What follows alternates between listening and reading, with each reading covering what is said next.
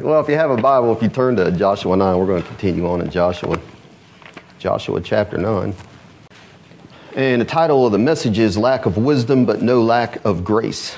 Lack of wisdom, but no lack of grace. And beginning in verse 1, Joshua 9, it says, "And it came to pass, when all the kings which were on this side Jordan, in the hills and in the valleys, and in all the coast of the great sea over against Lebanon, the Hittite, the Amorite, the Canaanite, the Perizzite, the Hivite, and the Jebusite heard thereof, that they gathered themselves together to fight with Joshua and with Israel with one accord. And when the inhabitants of Gibeon heard what Joshua had done unto Jericho and to Ai, they did work wilily," I like to say that 3 times fast, "and went and made as if they had been ambassadors, and took old sacks upon their asses, and wine bottles, old and rent, and bound up, and old shoes, and clouded upon their feet, and old garments upon them, and all the bread of their provision was dry and moldy. And they went to Joshua unto the camp at Gilgal, and said unto him and to the men of Israel, We be come from a far country. Now therefore make ye a league with us. And the men of Israel said unto the Hivites, Peradventure you dwell among us, and how shall we make a league with you? And they said unto Joshua, We are thy servants. And Joshua said unto them, Who are you? And from whence come ye? And they said unto him, From a very far country thy servants are come, because of the name of the Lord thy God. We've heard of the fame of him, and all that he did in Egypt, and all that he did to the 2 kings of the Amorites that were beyond Jordan, to Sihon, king of Heshbon, and to Og, king of Bashan, which is at Ashtaroth. Wherefore our elders and all the inhabitants of our country spake to us, saying, Take victuals with you for the journey, and go to meet them, and say unto them, We are your servants. Therefore now make you a league with us. This our bread we took hot for our provision out of our houses on the day we came forth to go unto you. But now look, behold, it's dry and moldy. And these bottles of wine which we filled were new, and behold, they be rent. And these our garments and our shoes are become old by reason of the very long journey. And the men took of their victuals, and asked not counsel at the mouth of the Lord. And Joshua made peace with them, and made a league with them, to let them live. And the princes of the congregation sware unto them. And it came to pass at the end of 3 days, after they had made a league with them, that they heard they were their neighbors, and that they dwelt among them. And the children of Israel journeyed and came into their cities on the 3rd day. Now their cities were Gibeon, Kephirah, and Beeroth, and Kirath-Jearim. And the children of Israel smote them not, because the princes of the congregation had sworn unto them by the Lord God of Israel. And all the congregations weren't happy with that. They murmured against the princes. But all the princes said unto the congregation, We have sworn unto them by the Lord God of Israel. Now therefore we may not touch them. And this we will do to them. We will even let them live, lest wrath be upon us because of the oath which we swear unto them. And the princes said unto them, Let them live, but let them be hewers of wood and drawers of water unto all the congregation, as the princes had promised. And Joshua called for them. He spake unto them, saying, Why have you beguiled us, saying, We are very far from you, when you dwell among us? Now therefore you are cursed. And there shall none of you be freed from being bondmen and hewers of wood and drawers of water for the house of my God.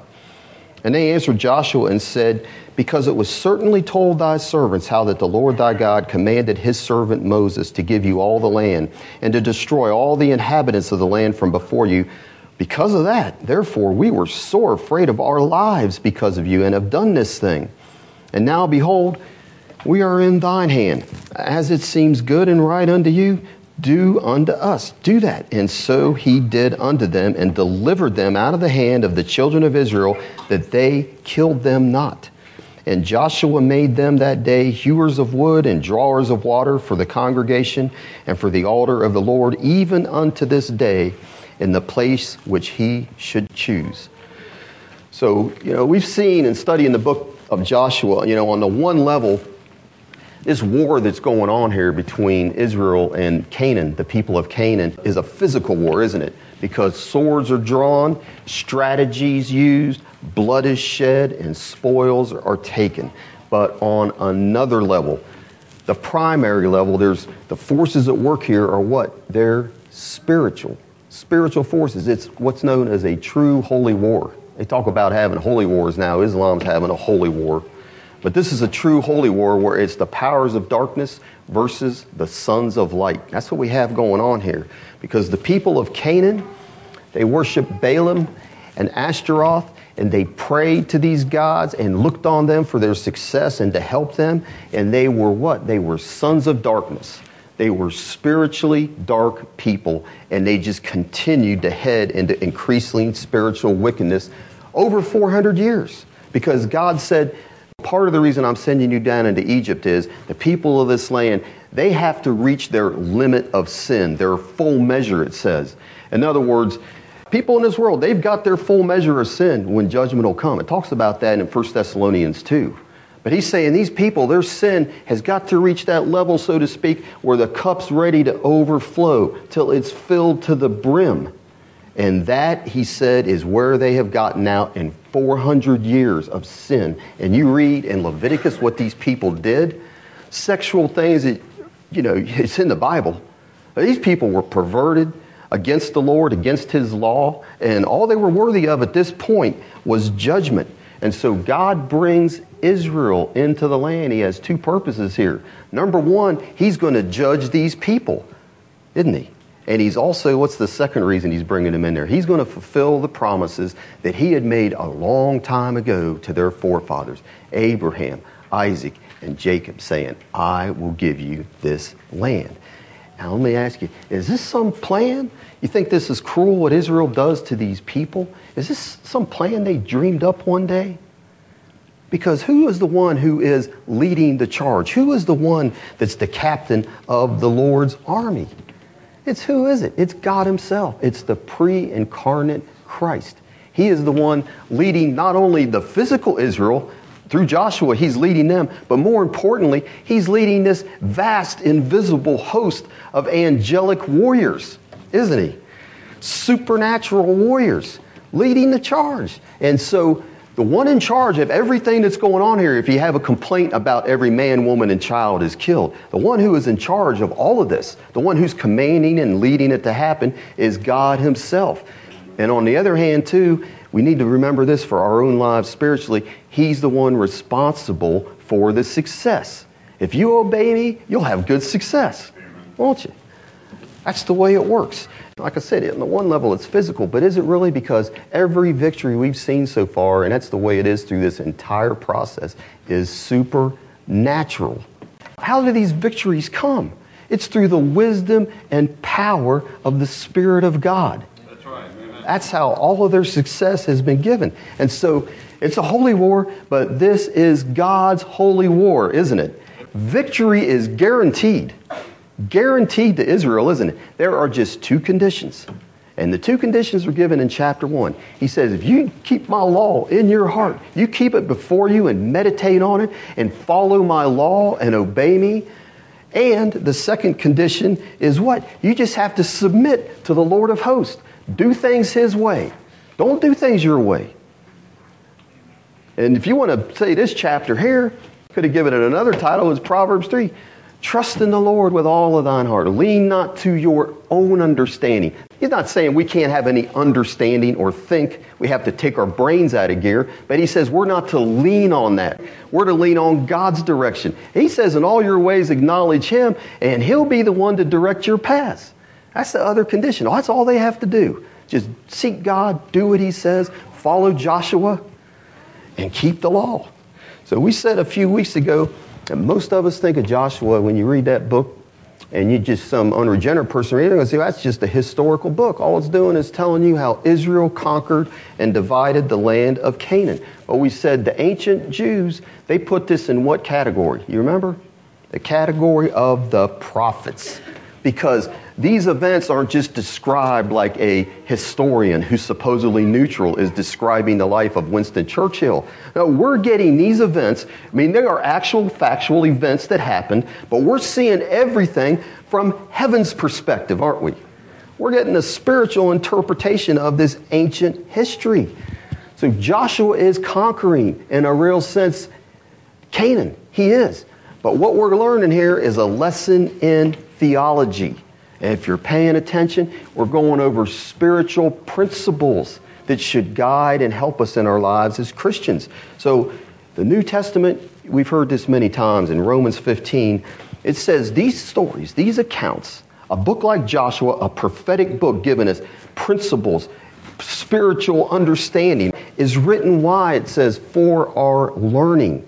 For whatsoever things were written aforetime were written for our learning. To teach us something, to instruct us. You got to pay attention. A lot of people, they sit in here and they're looking at me and it's going in one ear and out the other. I know it is. And so what are you gaining from that? But you read this book, you read what God's saying, you listen to what the Lord's saying. That's where all the authority's at, in His Word and what He's saying. And you learn something. You learn these principles. And you come to an understanding, and it says through that, through what we learn, we gain patience and comfort of the Scriptures and have hope. That's what it says in Romans 15. That's what the Old Testament stories do for us. We gain patience. The word is endurance and perseverance, because we look at this and we see these Old Testament saints endured for years. You look at Noah, 120 years, Abraham, waiting for that son Isaac to be born until he's too old to have a boy. Joseph rotting in that prison cell. David. We see Joshua. We see all these people that they persevered, and we see God's faithfulness. And man, we could think if He was faithful to them and they endured, He will be faithful to me too, right? Not only gain patience, but it says we'll gain comfort. The word is encouragement. He did it for them. He'll do it for me too. Why? Because the Bible says, Peter says, God is no respecter of persons. And like we used to hear, no respecter of persons. He's only a respecter of faith. Just trust Him. Just give Him faith, and He'll have respect unto you, just like He did all these people in the Bible. And when you get that encouragement to endure, that produces, Romans 15 says, hope. And hope is not like, I just hope it happens. No, it's a confident expectation that it's going to happen. I know. This is what you should get out of the book of Joshua. You read the whole thing through, that I know God will do everything He says. And so I want to quote this. I think I quote this about every week because I like it.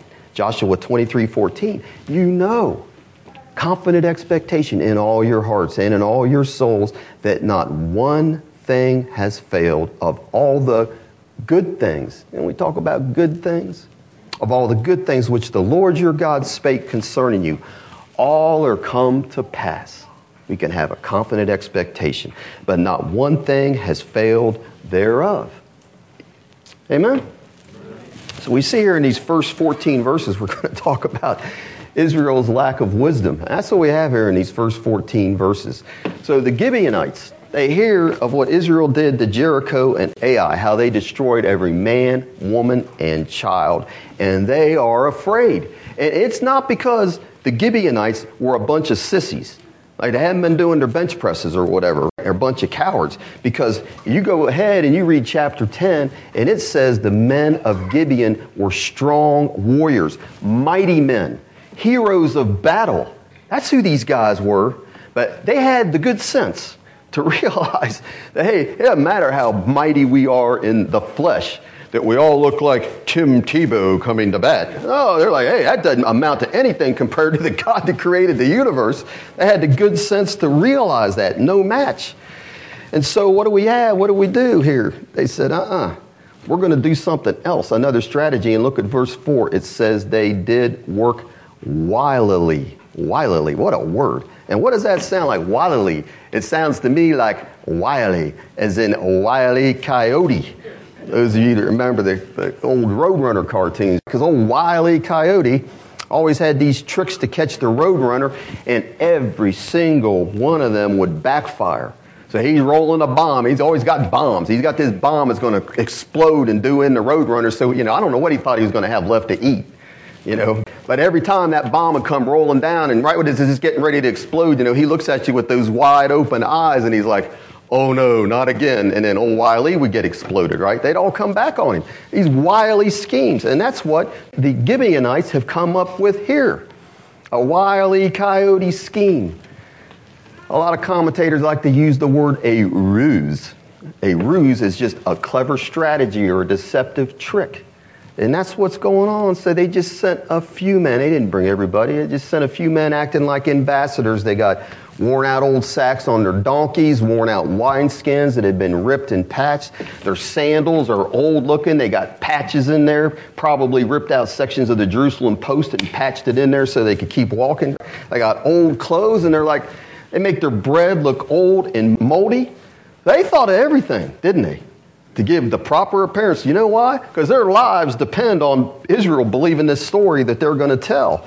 And so they come to Joshua, and here they are with that old Middle Eastern way about them, that meek little way. Oh, Sayyid, we have come from a far country, a very far country. They're talking to him like that. And please make a covenant with us.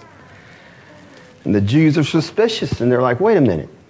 Maybe you live around these parts. How can we make a covenant with you? And they're like, oh, no. They don't answer their question. They just said, no, we are your servants, is what they tell them. We are your servants. And so then Joshua, he's a little smarter than them, and he asked them directly, who are you? And where are you from? And there again, they never say where they're from. They lie to him. They say, we come from a very far country. A very, very, very far country is what they tell him. And then they begin to flatter him. And here's how they gain a foothold. They're going to talk about their God. Oh, yeah. We only came because we've heard of the name of the Lord, heard of his fame, what he did to Egypt, what he did to those two kings, Sihon and Og. And so our elders sent us to you, and they said, you need to make a treaty with those people. And you don't believe us?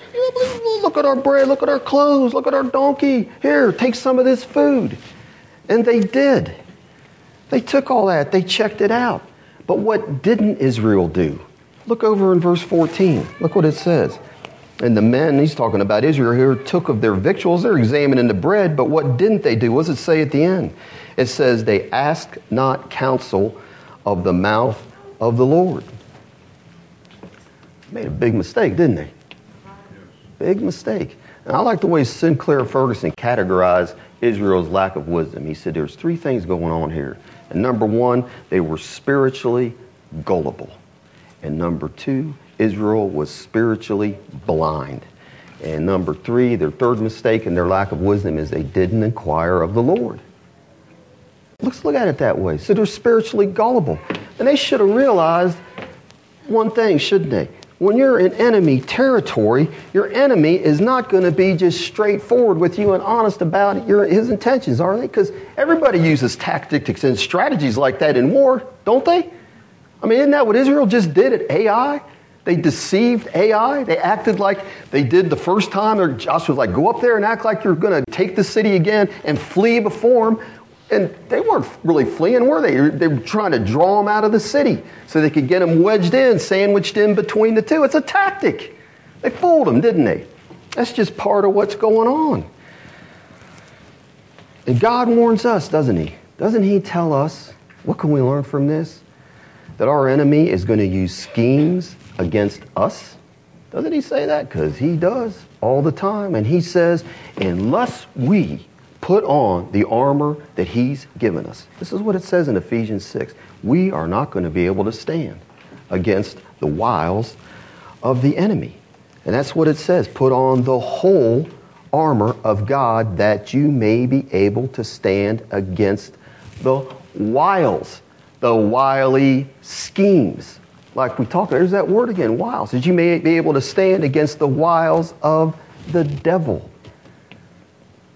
Because he's got a lot of agents out there that are wily, that speak to you, that get you to do things, to believe things that are contrary to God's word. Spirits of doubt, of fear, of unbelief, of anger, of depression, slander, gossip, and suspicion.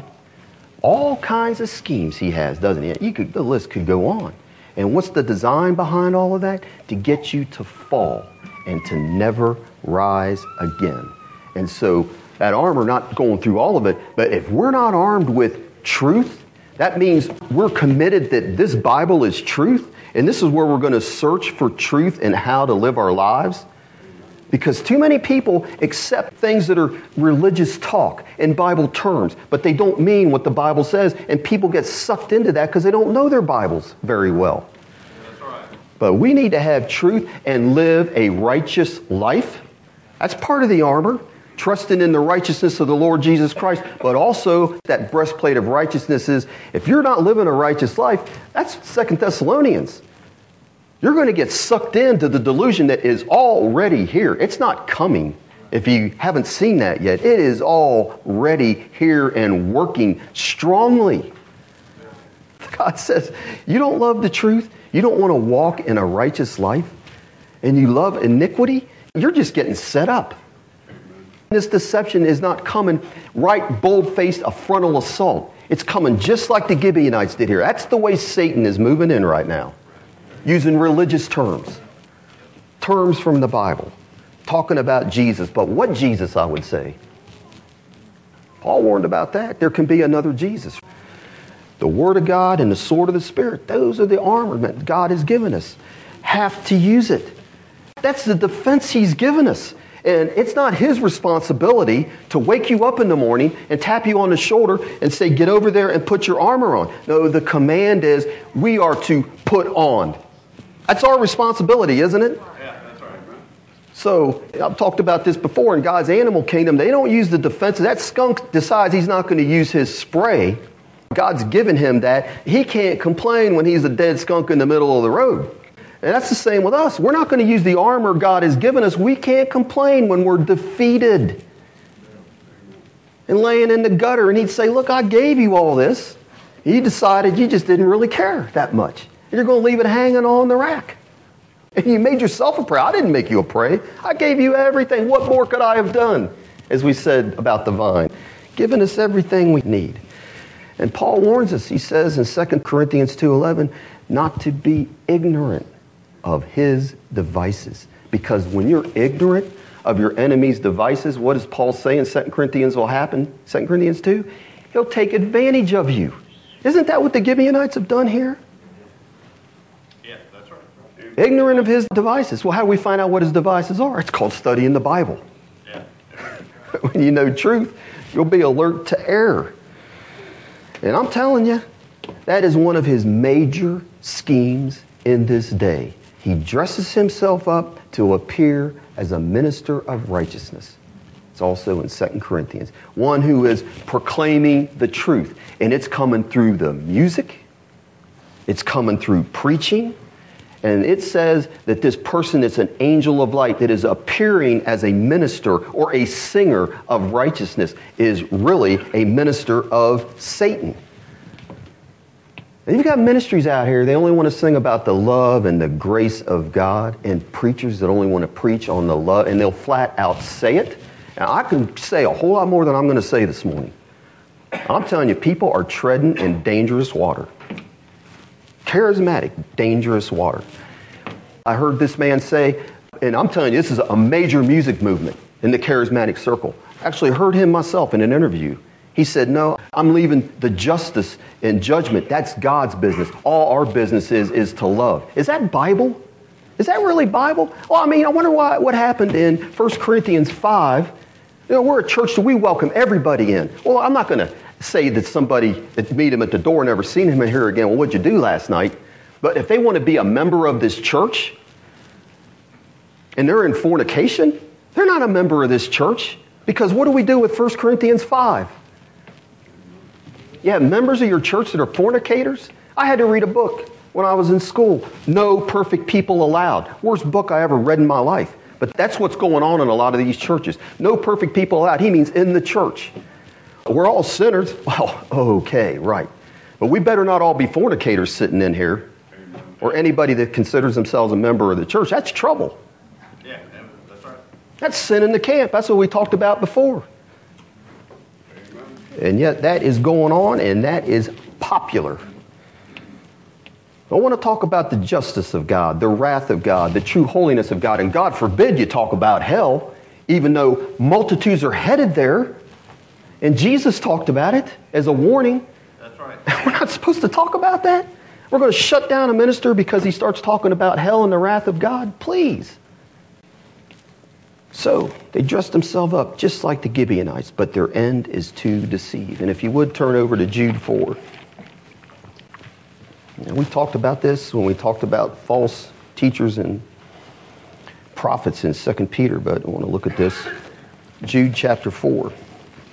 And look what it says. It says, "For there are certain men crept in unawares who were before of old ordained to this condemnation, ungodly men." And what do?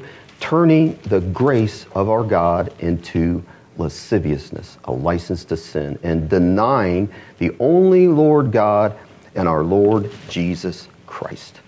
People secretly sneak into churches, and their end is, whether they know it or not, they may do it unwittingly, I don't know, but they do it nonetheless, is to turn the grace of God that we talked about is meant to do what? What is the grace of God meant to teach us? To deny ungodliness and worldly lust.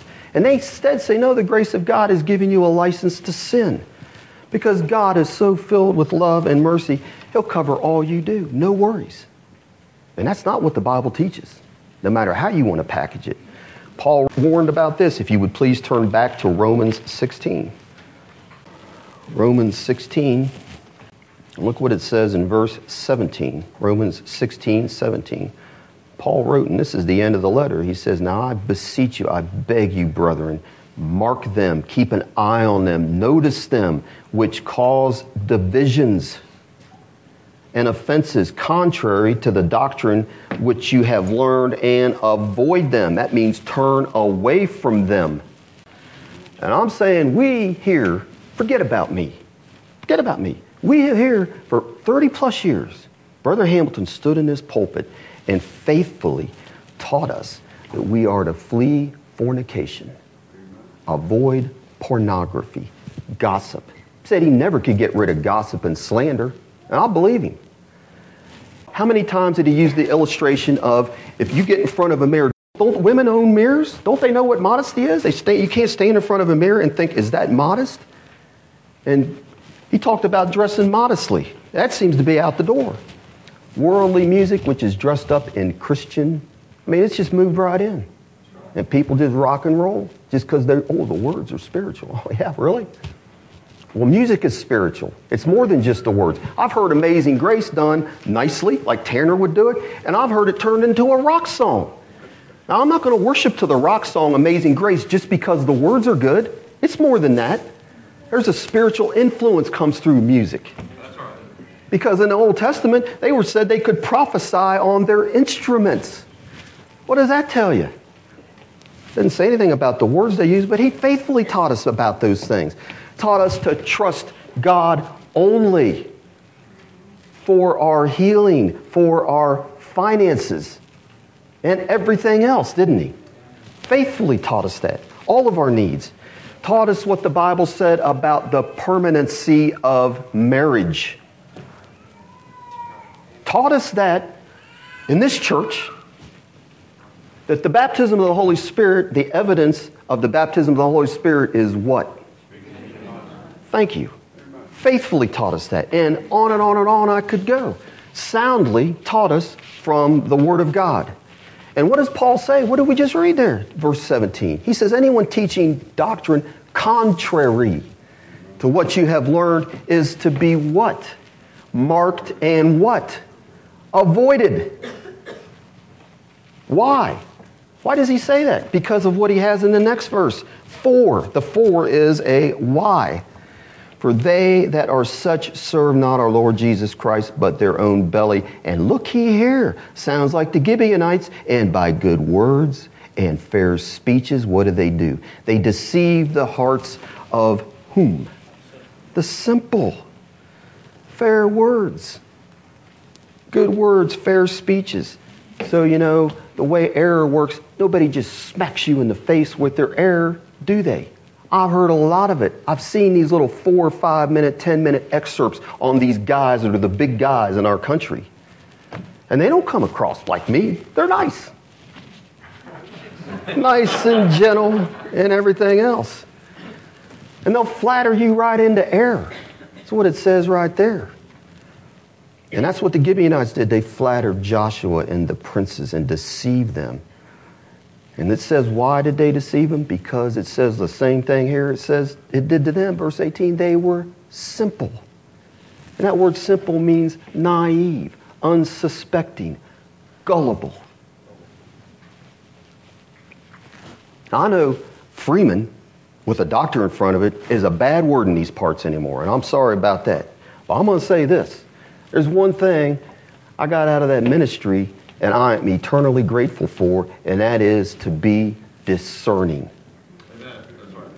Don't accept something just because the teacher or the movement is popular. In fact, something that served me well through the years is if it is popular, that's a good reason to be suspect. And why is that? Because truth has never been and never will be popular. Amen. That's right. The way is always, it's not going to change. We're not going to change the Sermon on the Mount. And Jesus says the way forever will be what? Narrow. And how many people are you going to find on the way? I think it still says a few, doesn't it? Because the majority, which everybody loves to be in the majority, nobody wants to be the idiot following the few, do they? Nobody does. Everybody likes to be with the crowd that's happy and having a good time. No one likes to be the ones walking across the current suffering in the few. But where is the majority? Having a good time, happy, we're all the same. Yeah, it's love and peace and joy. And where are they all headed? What does it say in the Sermon on the Mount? I think it still says destruction. I'm trying to say that nice like those other guys. But that's what it is. Amen? Amen. Preach it. So the second thing we see, if you go back to Joshua 9, is this. They were spiritually blind.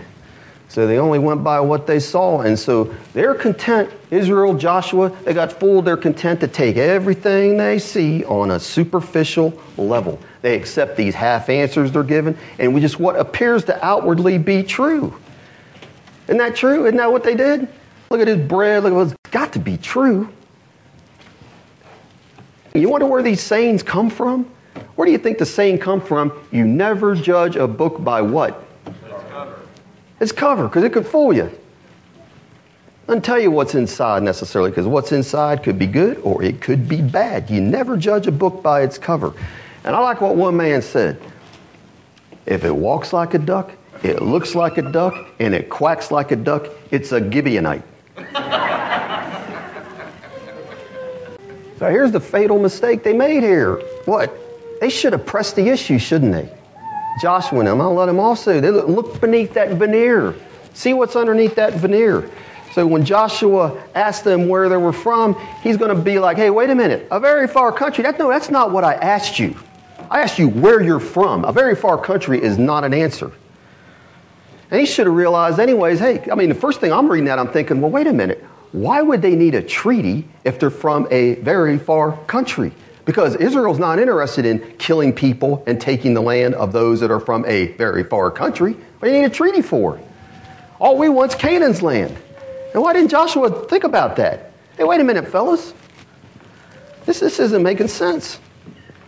And he should have told him, he said, look, I'm not sure about you guys. I'm not sure. Until I am, I'm not doing a thing. You read it, they just sign that treaty. Okay, here we go. Sign it the same day, I guess. No, I'm not sure about you guys. I'm not doing anything. I'm going to wait on God. Instead, they signed that treaty right away.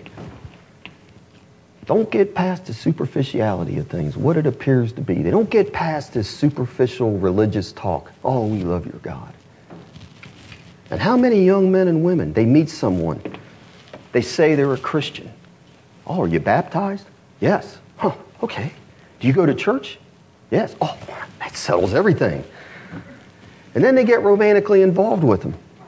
And the person knows all the religious talk to keep them hooked. They give them that. And the person, you just don't have the discernment to ask the penetrating question about their beliefs. What do you really believe? Watch their lives. And you overlook all these things that are throwing up red flags. An occasional cuss word. Some lying here and there, the worldliness. You never see them pray or read their Bible, even really much want to talk about it. You don't gauge how committed they are to the lordship of Jesus Christ. The thing that is really going to matter for the rest of your life that you're going to spend with them and raising a family together. And you tell yourself, well, they're just a little carnal. But look, nobody's perfect. We're all sinners, aren't we? And I am deeply in love. And that's what happens. And you marry a disaster. Happens all the time. And we need to see decisions have consequences, don't they? Aren't we clearly seeing that here? The superficial decision that Israel made, it had potential disaster, long-term consequences. Now we're going to see at the end here, God in His grace, He made this all work out, but sometimes it doesn't work out. You may make it to heaven, but you got to live in misery for a long time with somebody trying to drag you down the whole time. We know a lot of stories about that, and I'm saying, so whether it's potential mates or ministers and ministries, we'd better get beyond the looks, the charisma. I don't see that listed in the qualifications for a pastor. He's charismatic, unless it means speaking in tongues, but I'm talking about charisma. The effervescent smile. Better listen carefully and learn how to ask those penetrating questions. That's right. And watch. And the third thing we have here is verse 14. It says they didn't inquire of the Lord. And so the greatest mistake they made, we've already said it, we should never make decisions based on appearances alone. Because we've seen here appearances and circumstances can deceive. So here's the mistake they made. God had given them a great provision that they should have used. The high priest had what was known as the Urim and Thummim. It was kept in what's known as an ephod and the breastplate of judgment. Two sacred objects. Apparently, nobody knows for sure exactly how this worked. The Bible doesn't tell us. But they speculate they were two flat objects. One side was yes, one side was no. And when they cast those lots, that's how they would get their answer. And that would explain how when Saul ends up going to the witch at Endor, but he had consulted the Urim and Thummim, and it said he got no answer. Because it probably kept coming up, yes, no, one was yes, one was no. Never got an answer, yes or no. So that would probably be the way it is. But we can learn, if you remember, old David taught us something here. He didn't make that same mistake of not inquiring the Lord just because circumstances seemed to be favorable. So when the Philistines in 1 Samuel 23 attacked the Jewish town of Keilah, David inquired of the Lord, should I go down and smite the Philistines, strike them down, smite them, and deliver that town? And God says, certainly, you go. You will smite and you will win and you'll deliver that town. You'll save them. And that's what David does. He goes there, smites that town, delivers it, and him and his men are inside the town. And so he hears word, old Saul knows you're shut up in that city, and he's coming, and he's going to destroy the city and you. Now, David could have said to himself, if he was not going to be discerning and not seeking, he's going to be like, wait a minute, I'll just save these people's lives. Surely they're going to help me out, and we'll all fight together. If he would have just assumed that, that'd have been a problem, wouldn't it? Because that's the way you would think, wouldn't you? Man, I just risked my life and my men's lives to help these people out. They got to have some gratitude. But you know what he did? He inquired of the Lord. Abiathar, the high priest, get him down here. He's got that ephod. It's got that Urim and Thummim. And he asked the Lord, will these people deliver me up? Oh, yeah, they will. They will was his answer. He could have gotten in trouble if he hadn't sought the Lord. Because he's saying, yeah, the people of Keilah, what you need to remember is they like their own skin more than yours. And they'll deliver you up to Saul. And so David got out of Dodge. But the mistake Joshua made here is he wasn't willing to do what? He wasn't willing to wait on the Lord, and he wasn't willing to wait for the Lord. So waiting on the Lord means to use the means he's given us for directions. So we got to avoid on major decisions, or really a lot of decisions that are going to affect us spiritually in other ways, relying on ourselves that we know the right thing to do. Now, we don't have to pray and seek and study the Word on whether we should put our pants on before we go to the store. You can do that without, getting before the Lord. But when we need direction that are going to have consequences in our lives, we need to do what? James 1, we've talked about that a lot of time. If any man lack wisdom, let him ask, and God will give, and he won't get on your case, upbraid you for asking. And also seeking the word. That's waiting on the Lord. But waiting for the Lord means you got to wait for his answer. It might not come as quickly as you want. But here's the thing you see in this. What did it say? It took how long for Israel to discover who these people were? 3 days. That's all they had to do. They could have waited 3 days and they would have known exactly what to do. If they said, I'm not sure what to do, I'm not sure who you are, and until the Lord shows me, I'm going to sit here and do nothing, that would have been the best route to take, right? In that case. And they didn't do that. Bevington, he wasn't sure if he should preach in this one city or not. He got before the Lord for days waiting on the Lord until God answered him, and he would answer Bevington, and be nice if I got these a lot, in a vision. He sees that church door opening and him able to go in there and preach. But the interesting thing is, Bevington says when he would get before the Lord, he said 9 out of 10 things that come to him, the first 9 out of 10 are impressions from the devil. You get in a hurry and you go by that first impression, second impression. It might not be the Lord. You got to wait until you know. But 2 things we need to see, that when we find in God's will for decisions in our lives, that we need to see that many times they have potentially eternal and permanent consequences. And so what should that do to us? That should make us sober and alert, not gullible, not in a hurry. Because sowing and reaping is still a law. You don't want to be in a hurry. Where are we going to find his will first and foremost? In his word. Because any impression, people like, the Lord led me, and what they're saying the Lord led them to do, they don't bother getting in the word. The Lord led them to do contradicts what the Bible said. I'm like, how is that the Lord when it contradicts the Bible? You live your whole life on impressions, and you're opening yourself up to trouble. And like George Mueller said, look, when he's seeking God's will, get his will out of the way, make sure he's got sin out of his life. He's guided by the Word and the Spirit. You got to have both. And so you really need to know the Word. And what does that mean? And how many of us really do get ourselves saturated with the Word, or are we instead saturated with the internet? And then we become gullible and really don't know what to do. We think we're doing the right things, but we really don't know what the right thing to do is. And when you get saturated with the Word, you need to be saturated to the point it becomes part of you, part of your inner core. And then a lot of things, you don't have to go frantically trying to find your Bible, frantically calling up a brother for what was this verse, and can you tell me what I need to do? Because it says this in Proverbs 11:3, the integrity of the upright, it will guide them. Knowing that word will give you integrity and uprightness. And then the word is just part of you. He's in you. That law is written on your heart. So the last thing I want to look at here, be to look at their lack of wisdom. And the second thing I want to look at is they may have had a lack of wisdom. But what the last thing I want to see here in this chapter is, but we see no lack of grace with God, do we? Because Joshua, he clearly made a mistake because he didn't consult the Lord and was deceived. And he could have brought trouble into Israel by allowing a people that God said their ways will corrupt you and destroy you, strictly forbidden to make a treaty with anybody that lived in that land, any of the inhabitants of Canaan. But how many people in here believe that God can take a mistake and work all things together for our good, even our mistakes? Man, he does that all the time. And here we see, when you read this, go back and reread it, he clearly had his hand on this whole situation. Took their failure and made it a success. He's so gracious.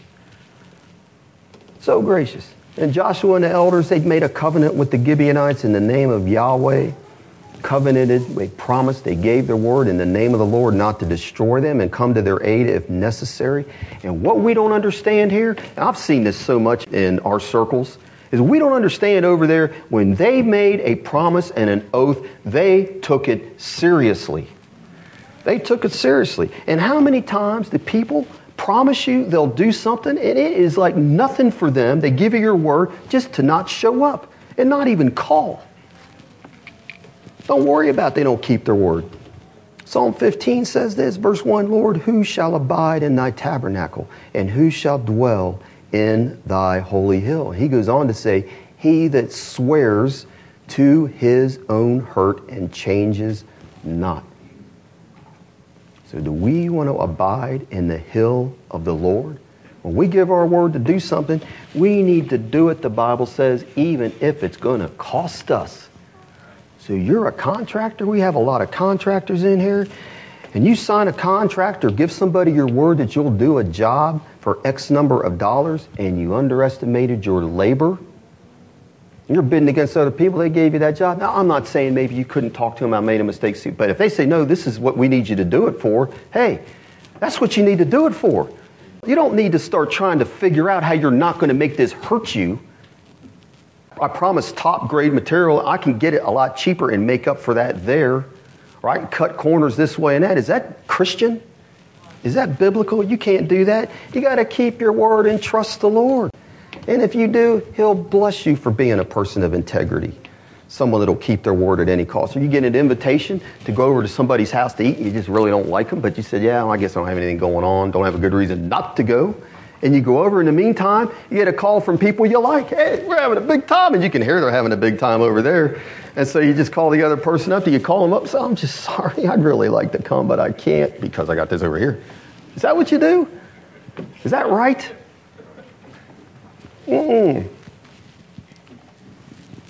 Don't cut out on your commitment. You swear, it says, to your own hurt. You suffer loss for the joy of doing. We like to talk about what would Jesus do.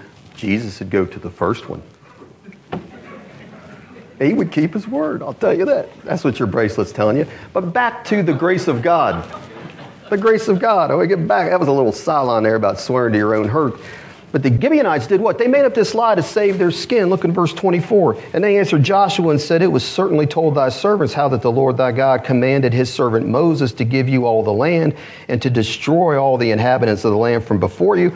And look what it says there at the end. Therefore, because of all that, we were sore afraid, and they should have been, of our lives because of you. And that's, it says at the end, verse 24, that's why we did this thing. And Joshua and the people, they say, all right, fine, but we made an oath. We can't kill you. But you're going to be under a curse for the rest of your lives. You're going to be hewers of wood, and you're going to be carriers of water, is what he told them. They'd have to endure hard manual labor for the rest of their existence, this people and their grandchildren and all that other. It's kind of like scraping paint for the rest of your life. It's like, oh. John Steele, Joel's dad, said painting's under the curse. And I'm like, I'm not going to contradict that. I agree with you. We laugh about that. Here's the grace of God. The grace of God is seen in this in where was this hard labor going to take place? Look in verse 23. Joshua says, now therefore you're cursed, okay, there shall none of you be freed from being bondmen and hewers of wood and drawers of water. But where are they going to do this at? The house of God. And that's significant. Where are they going to be, these people? They're going to be where the Word of God is preached. They would know the priest. They would have access like no one else did. Even Jews wouldn't have had the same access they would have had to the truth and the true knowledge of God. That is really a blessing. On a continual basis, it would be that way. David said, I would rather be a doorkeeper in the house of God than to dwell in the tents of the wicked. Just let me have my foot there. And these people were there constantly. Yeah, that's right. Constantly. And the Bible indicates that the Gibeonites, they might have been under hard labor, but they became spiritual people dedicated to serving the Lord. And these people were Hivites. Look at verse 7. Look back at verse 7. It says, the men of Israel said, they're talking to the Gibeonites, but it says here in verse 7, it gives us a little hint of what nation they're from. The men of Israel said unto the Hivites. So the Gibeonites were Hivites. The Hivites were enemies of Israel continually through the book of Judges, fighting with them continually through the book of Judges. Yet, you will never hear of the Gibeonites. They never defected back to their people. They never war against Israel. They're faithful. They stay faithful all the rest of their days to Israel. Gibeon, listen to this, is where David put the tabernacle and sacrificed to the Lord, their city, this city in Gibeon. One of the cities that was given to the sons of Aaron, the Levitical priesthood, at least one, maybe more, of David's mighty men of valor was a Gibeonite.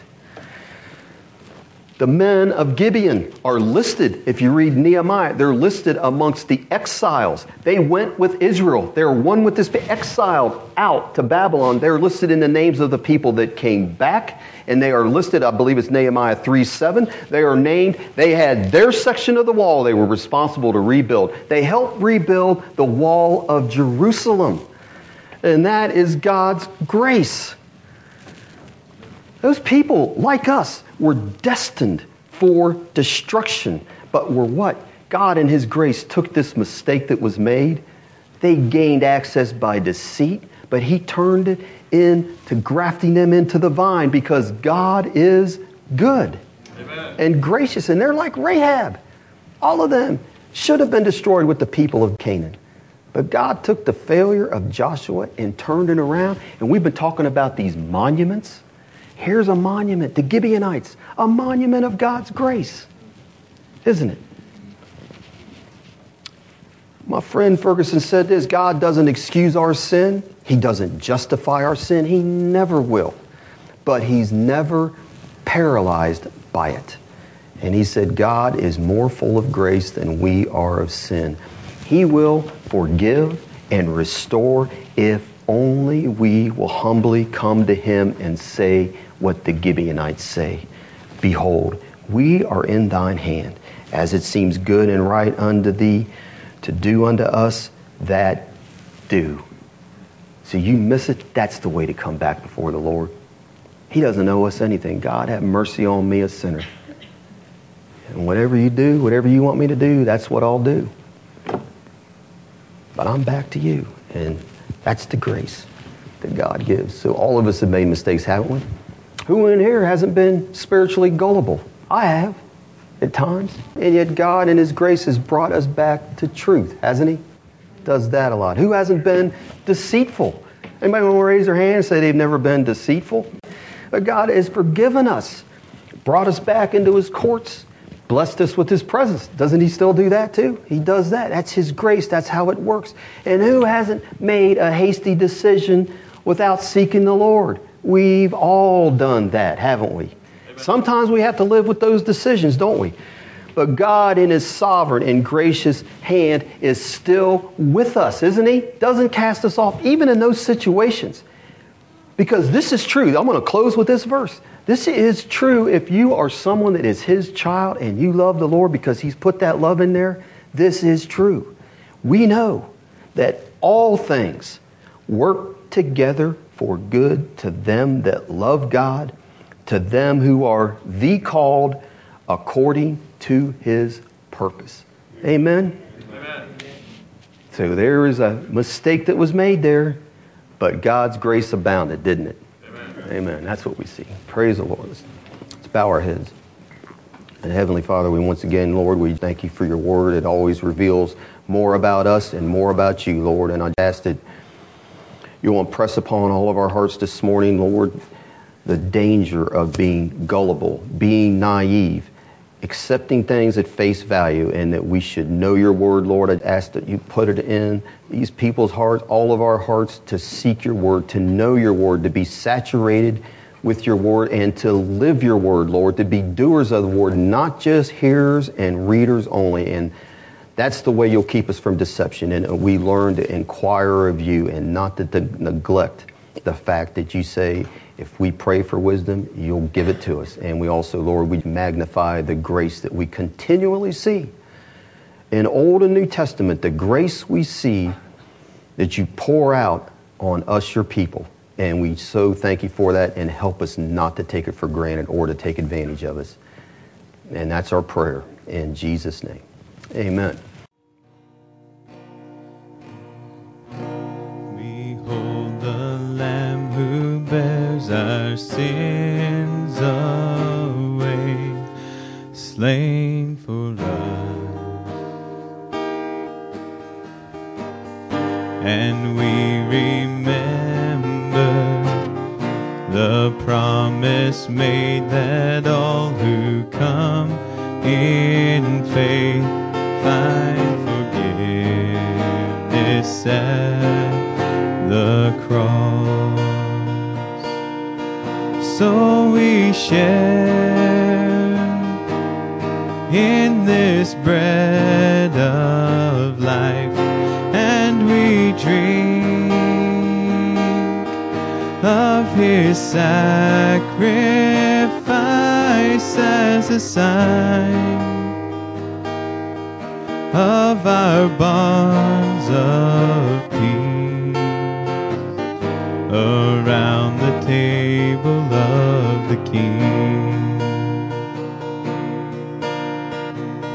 The body of our Savior Jesus Christ, torn for you. Eat and remember the wounds that heal, the death that brings us life, paid the price to make us one. So we share in this bread of life, and we drink of his sacrifice as a sign of our bonds of peace around the table of the King.